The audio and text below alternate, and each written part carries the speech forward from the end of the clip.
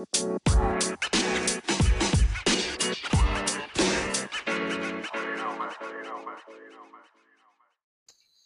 welcome to the Relentless Positivity Podcast. I'm your host, Joe Martin. I got a very interesting guest for you today. He's got an awesome story. He's an awesome athlete. John Terrell, thank you so much for coming on the show. Howdy, Joe. Yeah, thanks for having me.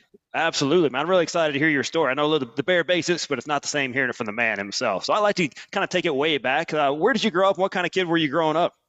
I grew up in Converse, Texas, which is the suburbs of San Antonio. Grew up with two older brothers. I'm one of six, but I come from a blended family. So I didn't grow up with my four other siblings, or my three other siblings, but I did grow up with two older brothers. So really just following suit, like whatever they were into, I was kind of into. I was always tagging along. And sports were kind of like an early calling for me, like at the age of 4. So tagging along with my brothers, we'd always go to the pool, and I always wanted to do what my brothers would do. So, and my brother was on the swim team. So naturally I tried out for the swim team when I was 4. I didn't make it. And I came back the next year with vengeance and made the team. So, growing up, middle class suburban lifestyle, right? Mom and dad owned like an embroidery store, like screen printing and embroidery. So they make T-shirts and signs. My dad was involved in the school board growing up. And then sports were always before and after school. So yeah, I started off with swimming, and then karate, football, basketball, baseball, BMX, motocross, skateboarding. I don't know if I already said that, but oh yeah, just try them all, man. See what you like, right? Yeah, dude, just always out front playing in the street, right? And we had a good block, so there was always like 5 or 6 of us playing. And just like, it was, and it's just so wild. Like one of my neighbors was a clown and the other one was a triathlete. So like I'd be out front playing and I'd see these guys practicing their craft. Right. And the clown, part of the clown's routine was like, he would ride flatland BMX. Right. So like I'd go up, I gravitated towards that, and I just go like watch him ride. And like, I'm on my bike. So like, I'm trying to imitate him and do what he's doing. And he starts showing me some tips. Right. And he let us borrow a unicycle. And then my other neighbor was a triathlete, and he'd come home and like, I'd go talk to him, and he's like, yeah, I just rode 100 miles. And that blew my mind as a kid. Right? I'm like, on your bike? He's like, yep. Like, and so, yeah, that just kind of opened a lot of doors in my mind early on. Just kind of like looking back, it legitimized riding a bike, as a profession for me. Right. Look at both ends of the spectrum, man. You don't hear that. Like, I grew up with a bunch of clowns, but not like professionally. Yeah, they're just a bunch of fools that I grew up with. So that's really cool. You got exposed to, hey, man, you can run 100 miles, or you can ride a unicycle, like honking a horn and stuff. Man, there's so many ways you can go about this. That's a cool upbringing right there. So let's kind of fast forward a little bit. So can you tell people about the accident that resulted in your limb difference? Yeah. So I was involved in in an auto accident in 2014, March 23rd, 2014. I was helping my friend move back from Florida, and we were traveling on I-10 near Beaumont, and the alternator went out on the vehicle, and we drove it until the power went out. And then we were just like right off the interstate on 10, get out of the car, walk over the median to the access road, and then we started hiking the access road trying to find shelter. And at a certain point, we regained service on our phone, so we just stopped right there and stayed put. And we're like just like right up like against the edge of the road, and there's like some taller grass. And like I remember like just kind of sitting there, and like it was early in the morning. It's like 2 a.m. maybe. And like I'd been riding my bike all day. Just like I was tired. And like I remember falling asleep, and like we were huddled in this blanket, and I turned to him. I'm like, hey, like keep an eye on me. Don't let me get hit. And then like just kind of hearing him, like he stood up and was pacing around and talking on the phone. And then like my next memory was I just like woke up in the hospital. Oh, wow. And he was next to me, and like he was in shock. right? He's just like pale as a ghost. And I just kept asking him like, what happened? And he's like, and like, he's just like, you got hit. And I was like, how? And he's like, he just didn't have anything to say. And I asked him like, well, like, did you get hit? He's like, no. I'm like, dude, we're right next to each other. Like, what happened? Right. And like he was just kind of speechless, and it just like didn't make a lot of sense. Right. And so flash forward, I spent 7 days in the hospital. I sustained a brachial plexus injury. So my root was avulsed. If you think of your spinal cord as an electrical column, essentially my nerve was unplugged or cut like at the root, right? So initially I was misdiagnosed because it's a very tough injury to diagnose. And then moving forward, I kind of became enlightened about the severity of my situation and had to process that. But going back to the initial situation, 7 days out of the hospital, I get back home to San Antonio. One of our mutual friends comes over. I'm still have a lot of unanswered questions. And one of our mutual friends comes over and is telling me the story of what happened. And he says like, yeah, Zach was in his car and he heard tires squeal and he knew that something like that you got hit. And like, of course, if you've ever played the telephone game as a kid, right? Like, oh yeah, the message gets skewed as it goes down the line. So I asked him, I'm like, okay, like who told you this? Cause I'm not talking to anyone at this point, right? I'm sat up, I'm broke off. I'm not trying to get to the bottom of anything.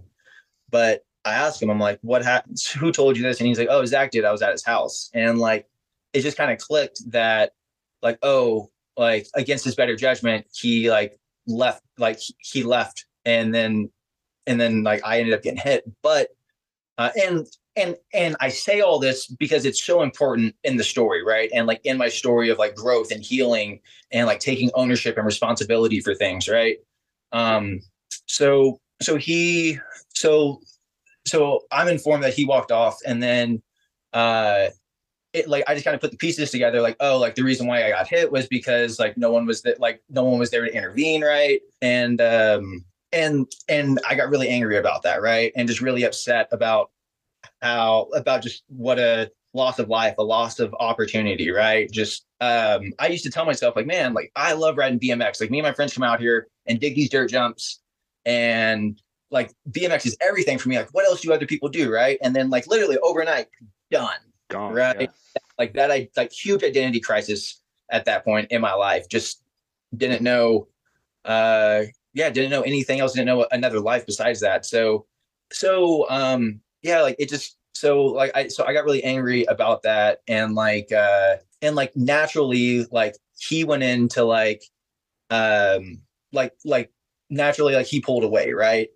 And it took me time to accept and to accept what had happened. And like at a certain point I was like trying to get like financial compensation for it, right? Like through like insurance. And then the insurance contacts me, lawyers contact me, lawyers contact him. And then the lawyers came back to me and were just like, hey, like he's being very dismissive, very like uncooperative, right? Like we think there's something up. But at this point, like based off of the testimonies we have, like you're at fault here. And that was a really tough thing for me to accept, right? Like not only am I going to lose an arm, but it's my fault, right? Yeah. Like Yeah. myself, man, that was so tough for me, right? And like I avoided talking about it, right? I would because I just felt like such a fool. Yeah.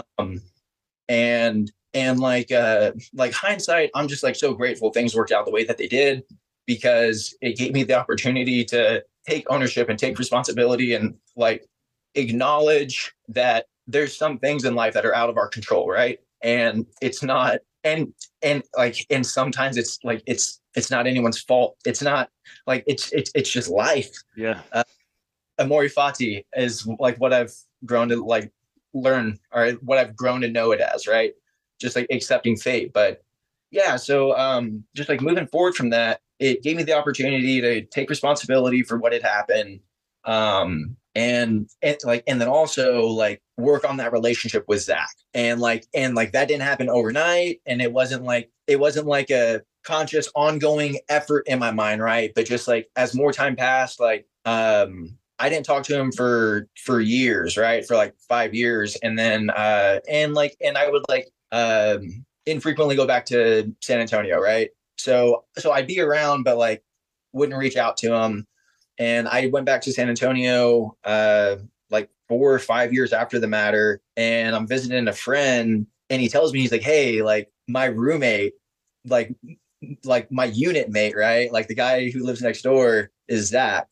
And I was just like, no way, right? Like, and so like something was like irking me. I was like, man, I got to go like address this, right? And like I went over there, knocked on the door, and like he didn't answer.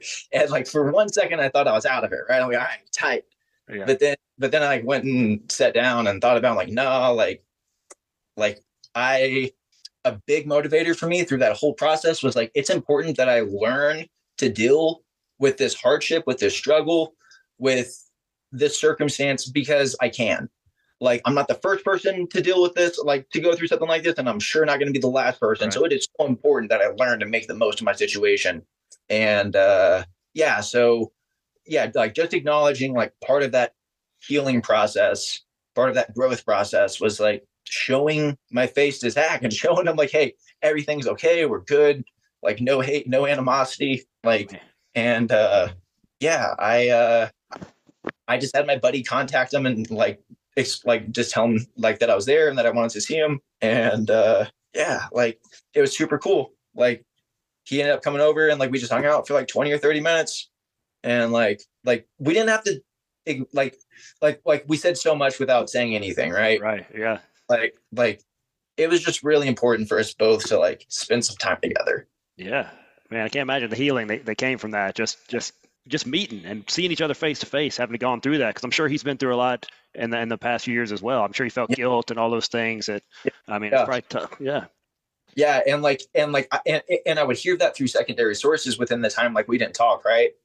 And like just processing that, right? And like growing to learn, like growing to know, like man, I wouldn't want to be burdened with that, right? Like, and I can do something about this, right? I'm not powerless in this situation. So yeah, that was a really powerful part of my rehab process, and just one of the major points for me, and big takeaways for me. Yeah. And what a huge lesson, man. I know it took guts to do that. So I know you should be proud of yourself on that. Man, a lot of people don't do that. They don't take that step, even though, like you said, they have the power to go do that. They won't do it because it's, they're scared of the unknown or how that person's going to react, or they have to sit in those feelings of somebody is not an easy thing. So kudos to you on that. So where in this process do you discover the Paralympics? Oh, dude. So flashback to 2014. I spend the 7 days in the hospital. I come home. I'm getting set up at SAMC, the San Antonio Medical Center. Used to be called BAMC, the Brooks Army Medical Center. I was born at Fort Sam Houston, which is like right next to it, right? It's a military installation. So I'm transitioning to SAMC, and I go get an EMG performed. And it's an electromyographing machine. It measures like a nerve impulse, right? Basically measures electricity current. So they can take this machine and pinpoint where the obstruction in the nerve pathway is, right? Think of your nerves as a highway system. And if there's an obstruction in your forearm, right? Like there's going to be certain current all the way up until that point, and then less current afterwards, right? So I'm having an EMG performed, and when the session begins, the mood's really light, and we're having the doctor and I are having casual conversation, and they start at the furthest point, which is your fingers, right? And then they work their way up the nerve pathway. So he's like starting on my fingers, and he's getting further up my arm. And as he's progressing, like he's getting more focused, and we're talking less. And I can tell like he's getting more serious. And then eventually like we're all the way up on my spine, and like there's someone else in the room, and they're taking these like such precise measurements, right? And they're telling me not to talk. And I'm like, this is serious, Yeah. right?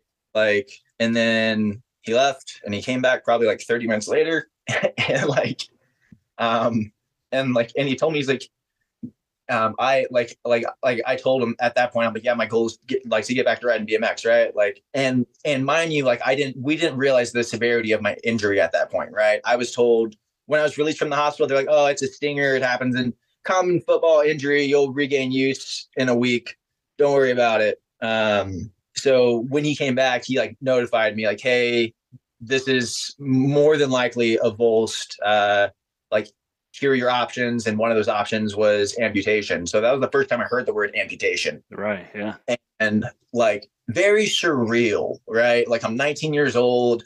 I'm very independent at this point in my life, right? Like I've moved out. I'm working as a pharmacy technician. I'm going to school like 3/4 time. Like I'm trying to make it, right? And then just like heard the words amputation and like was just like, nah, and like immediately went home and started researching like amputations and like started looking at amputees and then was so disgusted, like was just so repulsed and was just like, I'm like, no, that is not going to be me, right? And like and then going forward from there, like was just like really optimistic, even like yeah, just like overly optimistic somewhat about like me recovering, right? But also it's like, what else are you going to do, right? Like you can either embrace it and like hope and wish for the best and do everything you can, or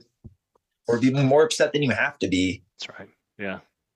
So, so with the decision, you could have left the arm there, or you could have it amputated. So was that a tough decision? You're like, maybe they'll have some new technology that can fix me up or something like that. Were you having those things, or just, hey man, let's just do it and move forward? So at first I was reluctant to have an amputation, and then as I moved forward in my limb salvage process, and like went through atrophy and like dealt with it on a day-to-day basis, I reached the conclusion that my life and quality of life would be better without it. And to get back to the Paralympic thing, I researched amputees, and then like shortly after that, I researched adaptive sport, right? Parasport, because I went to the Center for the Intrepid, and one of the PTs there was involved in Ride to Recovery and like Operation Comfort. So I went on a ride with them, and he was like, yeah, you should definitely look into paracycling. And so it like popped up on my radar early on. I acknowledged it.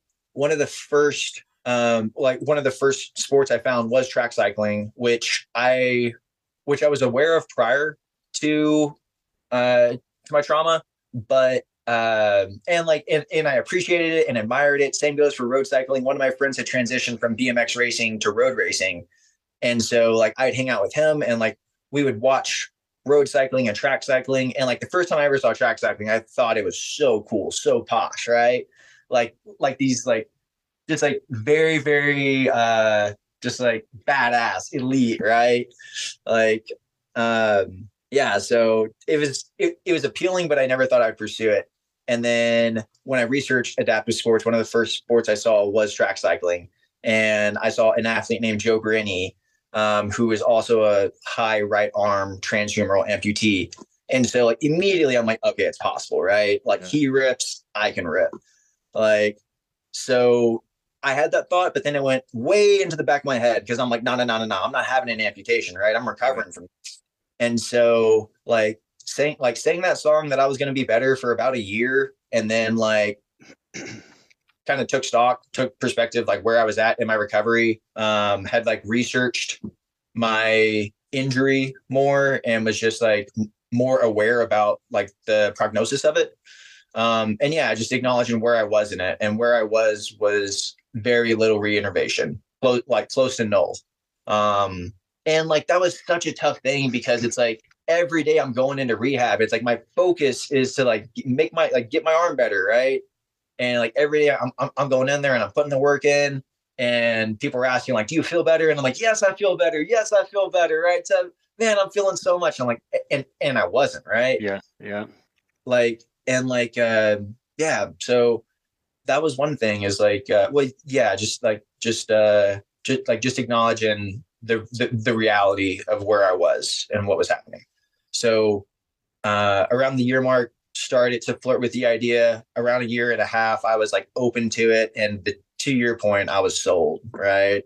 And so about 2.5 years later, July of 2016, I was scheduled for my amputation, and then it was delayed 3 times over the course of like a month or two.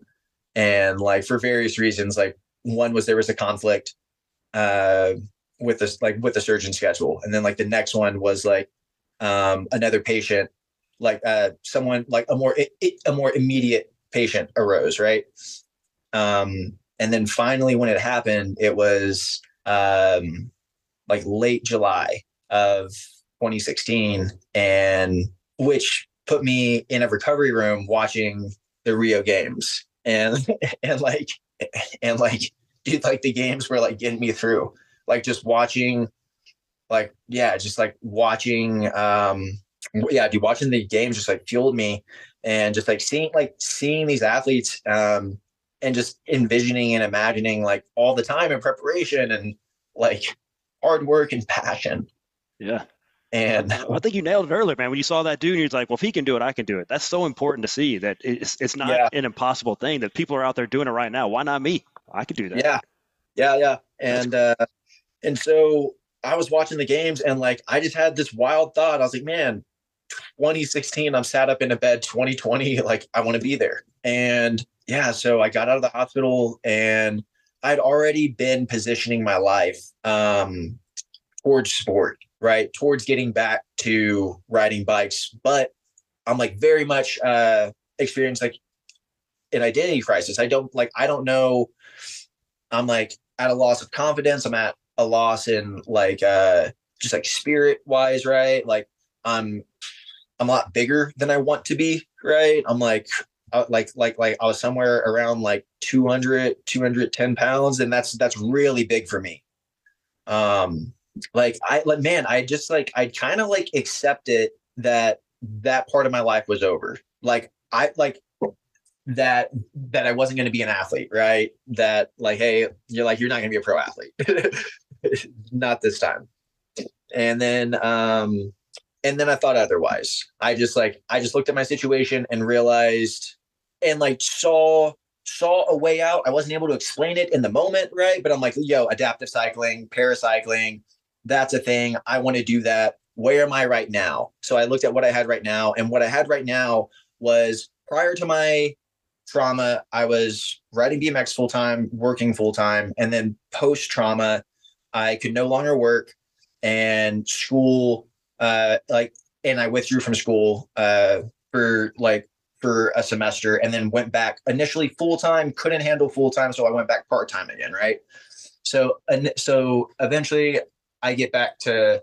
So then, I'm sorry. The way my day to day looks like post trauma is it's like wake up, rehab, sit in the pharmacy, go to school, right? Some combination of that, and then go to the library, because when I'm in the library and like I can get help with my homework, and I'm like setting, and that's a safe place for me.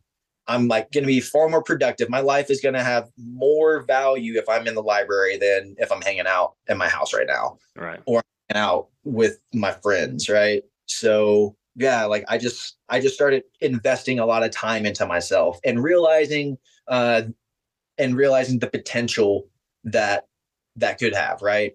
Um, so I just started investing time in my education, and and in the past I had never applied for scholarships.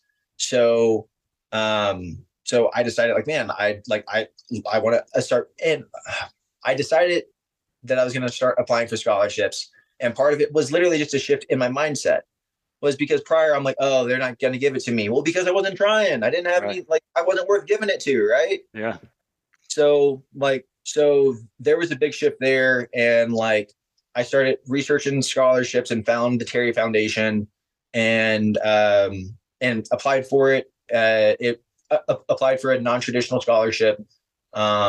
went through the interviewing process, made it through the first round of interviews, made it through the second round, and then was awarded it. And what that enabled me to do was choose between 13 different public institutions in Texas. By the way, go to the Terry Foundation, check it out. They're awesome. Like any Texas resident who's about to graduate high school, friends, family, anyone around that age, apply for it. They have traditional scholarships. Now I think the non-traditional scholarship is less. Go to the Terry Foundation. They're great. They're great. They're great. So I ended up receiving a scholarship from them, and that enabled me to choose between 13 different institutions. And I chose the one that was near a velodrome, right? And like never having ridden a track, right? But like I just knew like, hey, if I want to, like I could develop here, right? I didn't limit myself in that capacity. So I moved out there, and then following that first semester, I had 3 goals at the time. It was maintain my academic scholarship, graduate on time, and make it to Tokyo 2020. And after the first semester, I was reflecting on those 3 things, and I'd made progress and success on the first 2, but not on the last one, which was Tokyo. And I realized, man, there's 1,000 steps between now and Tokyo. And I think I'm just going to like roll up to Tokyo. Like, get real, dude. So like same goes. I started small. I just started riding my bike every day, just like investing time into it, just small steps. And it really has just snowballed from there. And like there have been like so many crossroads where it's like, oh, like now's a great time to quit, right? Yeah. Like there's plenty of struggle. This isn't working out. And like I just like I have to do it, right? I have to ride bikes. Like it's just so much a part of me. And it's something like when I've like looked through my life, like I mean, like even prior to my trauma, right? Like just like riding, like I would have way better days when I'd wake up and ride my bike to school, and then like get out of school and I get to ride home. Like, man, and just like I mentioned it earlier, like for me, it was like around the age of like, man, it was after something wild happened on that trip that I got injured. I had like told myself, I'm like, man, I'm gonna commit to BMX. Like school was going good, but like I like no longer wanted to study pre-pharmacy. Like I was just going to school because it was something to do. And then like, so I decided, I was like, okay, I'm going to wrap up my contract at the job I was at. And then I was just going to like commit to riding BMX and like go couch surf and like live that life and figure it out. Right. Yeah. And then I got hit by a car. And then like, it's just like so wild. I was like, and then I thought that life was gone, right? That life was over. And so like to be able to get back to that in some capacity, right? Like, it really is a dream come true. And I forget that sometimes, right? Yeah. Like I still get ignorant. I still make mistakes, right? I still get complacent. Yeah. And so, welcome to be a human, man. We're all like that, right? You know, even you're a high achiever, man. So it's good to hear that, you know, hey, it's rough for you too sometimes. You know, even though you've accomplished all these things, you accomplish even more. It's tough, man. You don't just get up every day and you're super motivated. There's not those days every day. So how did you get into? Hey, I got a long way to go to Tokyo. What's my formal training program? Are you just out there just kind of hammering out miles? Do you have a plan? So one of the first things I did was I started riding my bike every day. Like even if it was for 15 minutes before class or 5 minutes after class, right? Just like make the habit of getting on the bike. Mm-hmm. And then as I started seeking, I found my way, right? Just like, I think that's like one of the beautiful things in life. It's like, you don't have to know, like, you don't have to have all the parts or know all the whys. Things reveal themselves and you're able to make choices based off your intuition and previous experience, right? So moving forward, I was just like riding my bike on a daily basis, got involved with the cycling club, got involved with the triathlon club. Like I said, I was about 70 pounds more than I am now. And acknowledging that I had potential in a lot of these different things and not limiting myself and just trying on these different things. And like, that was something that's just been like a huge reoccurring theme for me, has been trying on new identities. And not putting things past myself, and letting go of things that don't serve me well. Man, that's huge right there. That's a lot of people struggle with that. They just hold, even though it's painful, and they're holding on to these things because that's what they know, right? But if they let go of that, then they got to grab something new, and that's a scary thing. So it's good on you to recognize that and to let that go. It's so huge. And so following, so I remember May of 2017, I started running again, and I decided that I was going to run a mile, and I set off, and then I reevaluated. I'm like, okay, I'm going to run a quarter mile, and and I stop and I like look down at my app, and like I'd ran like a 12-minute pace, or like a 10-minute pace, right? Like not very efficient, not very quick. And I just like took that thought in my mind. Like I just reminded myself, I'm like, hey, this is where you're at. Don't be upset about it. Don't bitch about it. Don't like I showed myself grace, right? Like, hey, this is where you're at. Just be okay with it. Like that was a lesson in itself. And I ran 3 more of those, and I ended up like finishing the mile, right?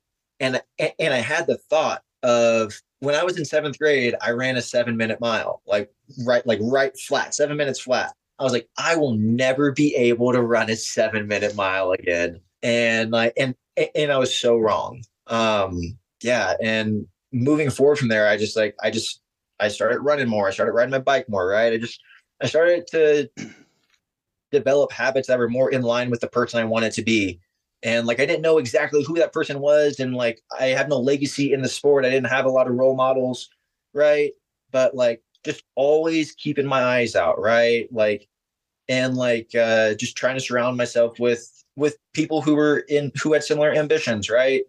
And so hanging out with the cycling club, hanging out with the fast guys, right? Going to rides I had no business being in and just getting dropped, right? And just like looking for those growth opportunities and for those gaps. And yeah, like it's so then through running, I like get interested in triathlon. I joined the triathlon club.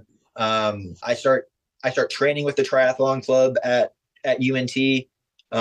Coach Ben Drizek was like the first person I ever like worked with, and he's a great endurance coach. And just kind of like showed me the ways, just how to just consistency in training, like periodized training, like how to target a race, right? What you should be doing in the off season, what you should be doing on the on season. So I worked with him, and then October of 2017, I went to a talent ID camp at the USOPC, the United States Olympic Paralympic Training Center in Colorado Springs. The way I became aware of that training camp was I was in the chemistry building at UNT, copying a laboratory at like 6 a.m, and it popped up on my Facebook feed, right? Because I was like taking a break or whatever. I obviously wasn't doing my lab, and I was on Facebook, and that popped up, and I was like, oh, let me submit this application. So I submitted it, and then was selected and came out for a camp in 2018. And then and at that camp, they basically show you how the program functions, right? They educate you on the qualification process. Like, how do you get from novice to Olympic or to Paralympic podium, right? So yeah, it's like more, it's educational as well as an opportunity for them to see where you are in your athletic development. So went to that camp in 2018 or in 2017, and then competed at track nationals in December of 2017, and then competed at track open, which is a qualifying event or a selection event for world's team, in February of 18, and had displayed enough like progression like between those 3 events that they felt comfortable offering me a residency for the summer of or for 2018. And then I was like trying to maintain that scholarship, so I decided that I was gonna bypass the year-long residency and just come for the summer and so I could wrap up my classes as fast as I could and then come back in 2019. And then even even that didn't work out, right? It's just so funny how like initially like that was the plan, and like I like worked so hard to get into the program, and then last minute I was dismissed from the program. Wow. Yeah. And then just decided just did some poking around in the Springs and found a room that was available, and just decided like, man, I'm just going to move up there independently because that's the place I know to develop, right? Like I don't know any other place to go to, and beyond that, like this has all the resources I need. It has a track, it has a cycling community, right? Like this is the place I can do it. So yeah, I moved here independently, and then trained from 20. I moved up here basically the end of 2018. So 2019, 2020, 2021. Yeah. So basically trained 3 years independently. And like part of that was like, I still like my classification. There was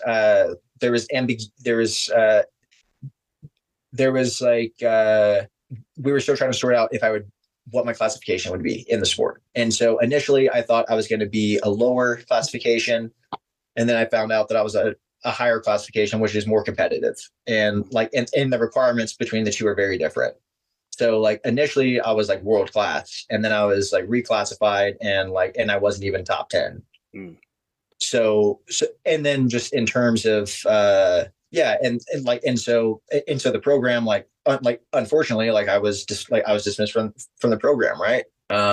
So man, there's so many opportunities to stop, right? But I don't want to. I love it so much, man. I'll do it. I've done it for no money. I'll do it for no money, right? Yeah, I see a theme throughout your life, man. Just so much resiliency, and when you're down, you have this growth mindset of, well, man, I'm down, but I can get better. I can improve. I can do this, and just sticking with it is an amazing thing that so many people don't have. So kudos to you, man. Just not give up and keep that dream alive, because so many people, they find, they want the path to success to be this linear thing where it's just, all right, I do A, B, C, and D, and I'm there. And it's so not that. You go to A, sometimes you go back to Z, back to A 3 or 4 times. It's not like that. So your path is so crazy, and then you stuck with it too, that when so many others would have given up. Man, and the one that sucks is it's like making the same mistake, right? Like, man, I thought I learned this one, man. Yeah. Not quite, right? So, I've heard it said if you can look up, you can get up, right? And you don't know how strong you are until you have to be strong. And I just think, man, that was one thing when I acknowledged, I'm like, man, it gave me an opportunity to take responsibility for my life and just move forward. And I believe that's in every single one of us. Right. I think greatness is in every single one of us. Just like I think there's a demon in every single one of us. Right. There is this duality of good and bad. And and I think it's important to be graceful with yourself and understand not every day is going to be a great day. There are going to be bad moments. There's going to be tough moments. You're going to make mistakes. But taking ownership for those things and moving forward, speaks volumes more, right? The impact that can have on yourself and the people around you. When you take ownership and start living your best life and really start trying to add value to the world, right? It has an effect. That's been a big takeaway from my experience as well, is learning to live a good life. And moving forward, not realizing realizing that the experience has taught me so many lessons, and that those lessons are going to have parallels in my life and other people's lives. And it's important that I learn to express and share those things, because what else do we have besides our stories?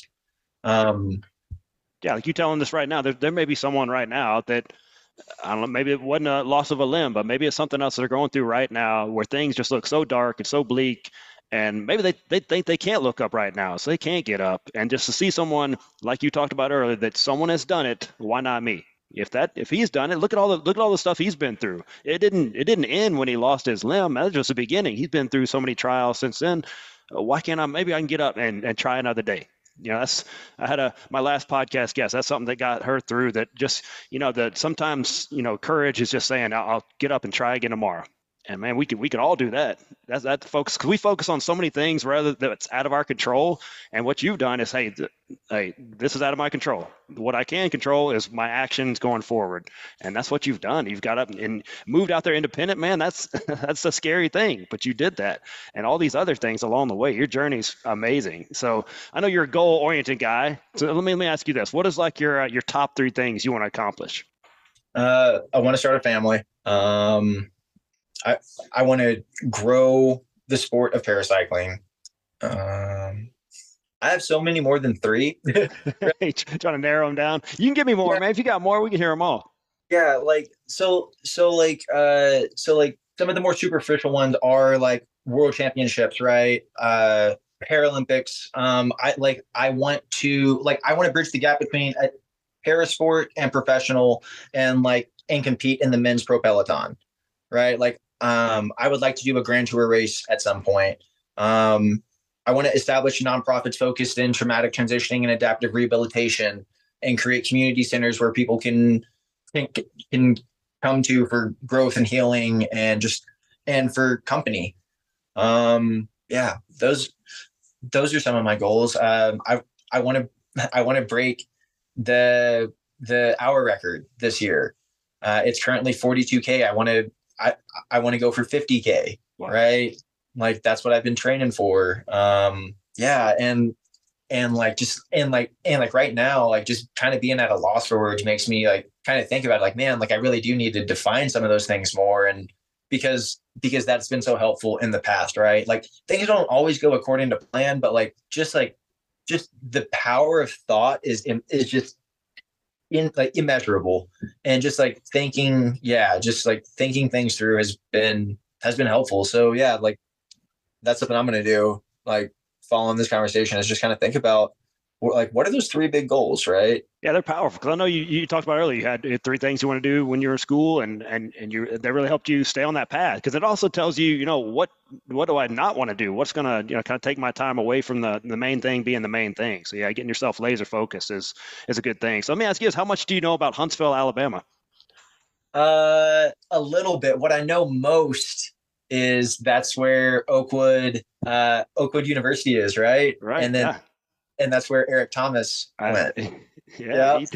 Yeah, he's a man. Yo, so there's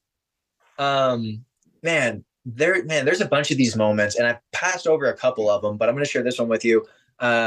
These confirmation moments throughout my journey, where just these things will happen, and I'm and it's a message, it's a sign, right? It's pay attention. One of those things was Eric Thomas, and his content was huge for me. When I initially started training and was in university at UNT, and then it kind of died out for a couple years. And when I would listen to it, now and then, it would kind of reignite or remind me of where I was, because I'd already made so much progress, right? But then it kind of lost its luster, and I'm moving forward in this journey. And I was and I've been thinking about listening to his content for a month or 2. And then when I get off the plane for our qualifier last year in Huntsville, not knowing that he was from that area or anything, right? There's just this giant billboard of him in the airport, right? Yeah, I've seen it. And for me, it was just oh, okay, I'll listen to it. And man, really has made an impact on me, and just my day to day, and has been a source of positive content, and has been a mentor and a role model, someone I like to look towards, right? Yeah, ET's the man. He's amazing. If you never checked out his content, you got to pause this right now, do what you got to do, but go listen to his content. He's amazing, an amazing guy. So he's everywhere too. If you hadn't heard him, that's on you. He's everywhere. Yeah. So speaking of Huntsville, you're about to come back to Huntsville in May, right? Yeah, we're coming back for the third UCI Paracycling World Cup. Pretty stoked. It's amazing. So it's going to be May 26th through 29th, Memorial Day weekend. If you guys are listening right now, start making plans to attend. So what's your goal for that race? What are you looking for here? Do you have a goal on that one in mind other than just winning the whole thing? Do you have a time you're looking for? Well, so that'll be the third and final World Cup. Last season, I was World Cup leader after the first World Cup, after the second World Cup, the third World Cup. I was the leader going into the very last day, and then lost the jersey on the very last day. Oh no. Yeah.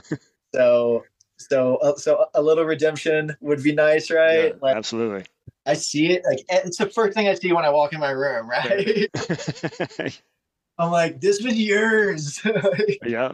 So That's a good yeah. motivator right there. Having that visual reminder, that's important to have. So even if it taunts you all the time, it's good to have. So so so yeah, winning the overall would be great. Yeah, so that's my goal right now, right? But just realizing like the day to day, and especially in bike racing, um, man, so many things have to go right in order for you to win. Not that it can't, right? But realizing like you're more likely to fail than you are to win. That's something else, huge motivator for me through my rehab.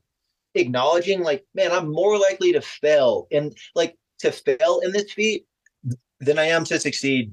But that shouldn't stop me. That shouldn't hinder me.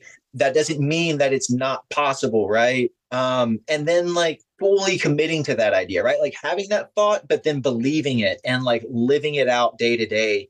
And I say that because it's like because there are roadblocks, there are unforeseeable things. Yeah, there are moments of frustration and moments of doubt, and just like you said, like remembering like why not me? Why not Yeah. me? Why Somebody's got not? to win it. Somebody's got to win it. Why not you? Why not you, Yep. man? Well, that's cool. So the people listening right now, like I said, it's going to be on May 26th through the 29th. It's going to be in Cummings Research Park. Hey, it's free.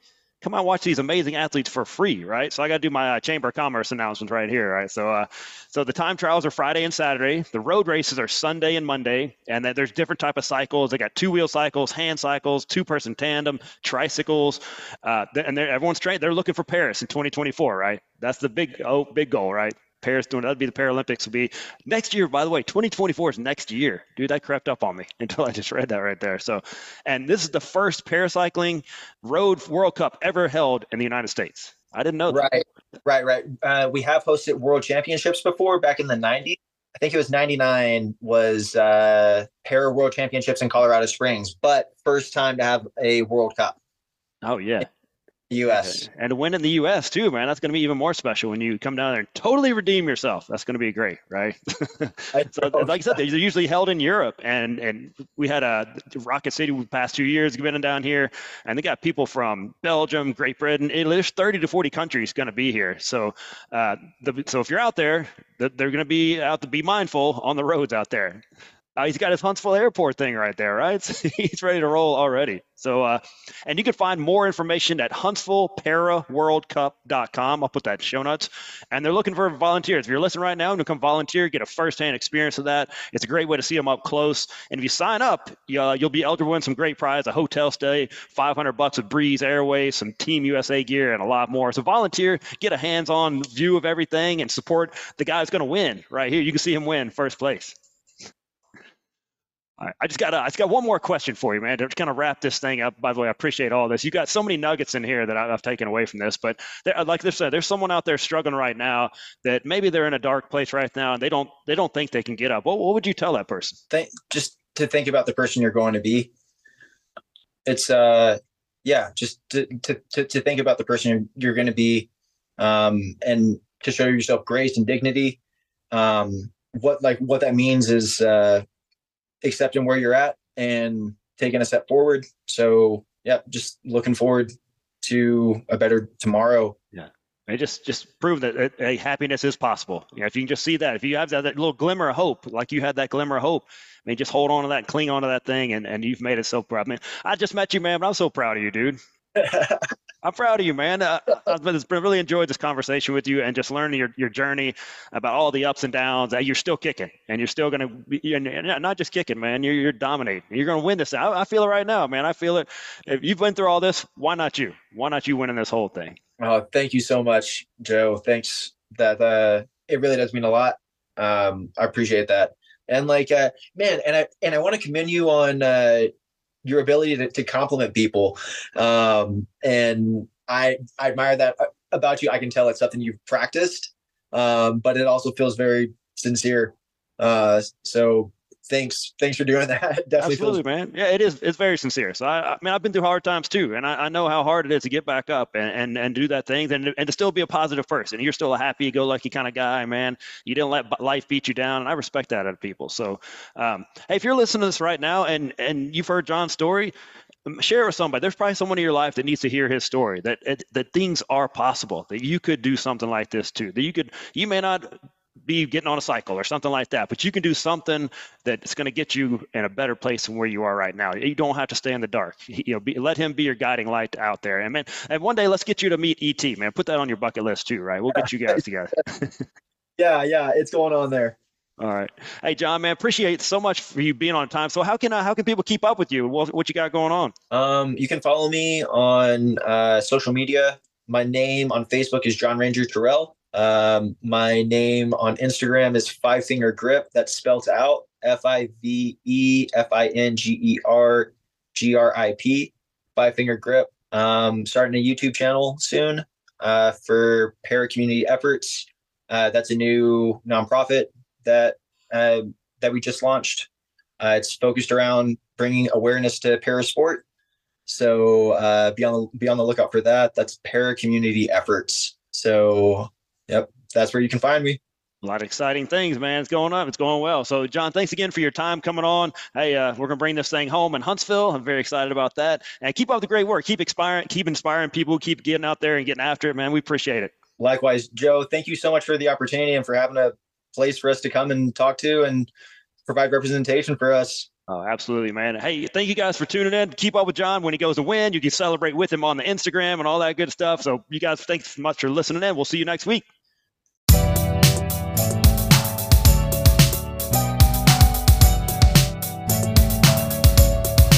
Wow, what a great episode. You share that with somebody. I'm going to share with you some awesome sponsors. McWilliams Marketing. They can help your business grow. Regardless of the size of the project, you're going to get a solution that is specifically created for you and your business. No cookie cutter, one size fits approach here. So Amy and her band of fearless marketers can help you with all that stuff that you think you can do, but you're not really that good at it. You don't have time for it. They can do that. They're the experts. It's what they do. Web design, online conversion optimization, SEO, graphic design, marketing, page management, all that stuff. Go let them do that. Don't handle that yourself. Go check them out at McWilliamsMarketing.com. See what all they can do. They're amazing people. Teak Patnick with Patnick Realty. He really does it all in the real estate world. General real estate sales, acquisitions, property management, investments, all that good stuff. You're not just a transaction with Teak. He really wants to build a relationship for life with you. He has built his whole business on prayer, hard work ethic, honesty, and results. You can trust Patnick Realty with all your real estate needs. Hey, I trust my brother from another mother, Teak, and you should too. Give him a call, 256-694-0117, or email him at teak@patnickco.com. Hey, these are awesome businesses. Go support them. They're out supporting positivity, and they will do you right. Have an awesome day.